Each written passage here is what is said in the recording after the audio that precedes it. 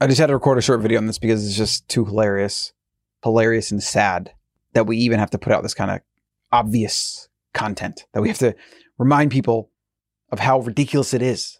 And the reality is most people won't see it. The people that need to see it, the people that are plugged into the mainstream media all day long, like literally just right in the back of the head, Matrix style.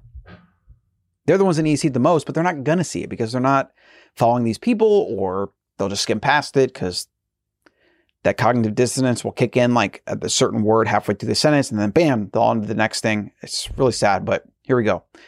It's really simple, folks. In order to stop this new variant, we have to do the things that have already failed against the old variants, but we must do it even harder this time, so even more people suffer as it fails again. If that makes no sense to you, you're a bad person. And this one right under it, I just thought it was hilarious. So how did the Omicron variant get into Australia if the unvaxxed can't leave or enter?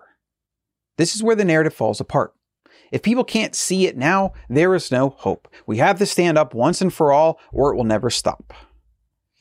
Yeah, it's like, in fact, let's click in here. Change variant to pretty much anything else, and you've just described another government policy. Endless fun for you and the whole family. And here's something from Reuters, that's how you say it.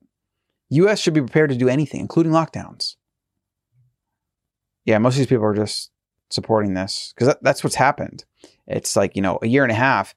If you're challenging the narrative, all the people that don't like that just unfollow or get blocked or block you or whatever. And then everybody that's following you already agrees with what you're saying.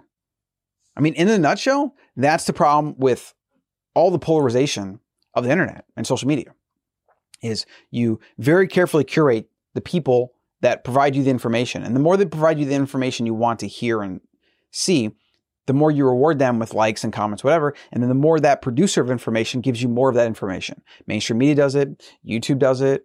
Like most content creators do it. They fall into this like bucket of what are they supposed to say, because people are used to them saying that. What's going to give them a lot of likes and engagement and this and that, because that then translates to money, more reach, bigger audience. So they end up doing that. I don't know what the solution is. Like, I think they're working on it. I think I've seen some interviews with certain people talking about this. Some more optimistic than others, some more pessimistic than others.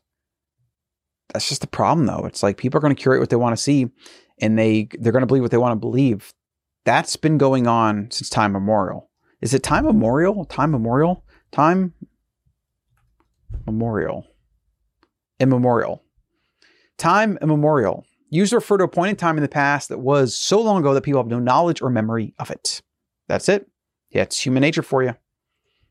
So there's a short little fun tweet for the day. Yeah. I just recorded a video why I'm not fearful for the future. So check that out too. That'll be coming out soon. And I hope you guys are staying good and safe and being better humans and thinking for yourself and buying your Bitcoin, becoming sovereign, make sure you have your passports, do all the things that you need to do so that you're good. You sleep well at night, regardless of what the clowns in Washington or any government building around the world do. It's a joke. But if you don't prepare, then the joke will be at your expense.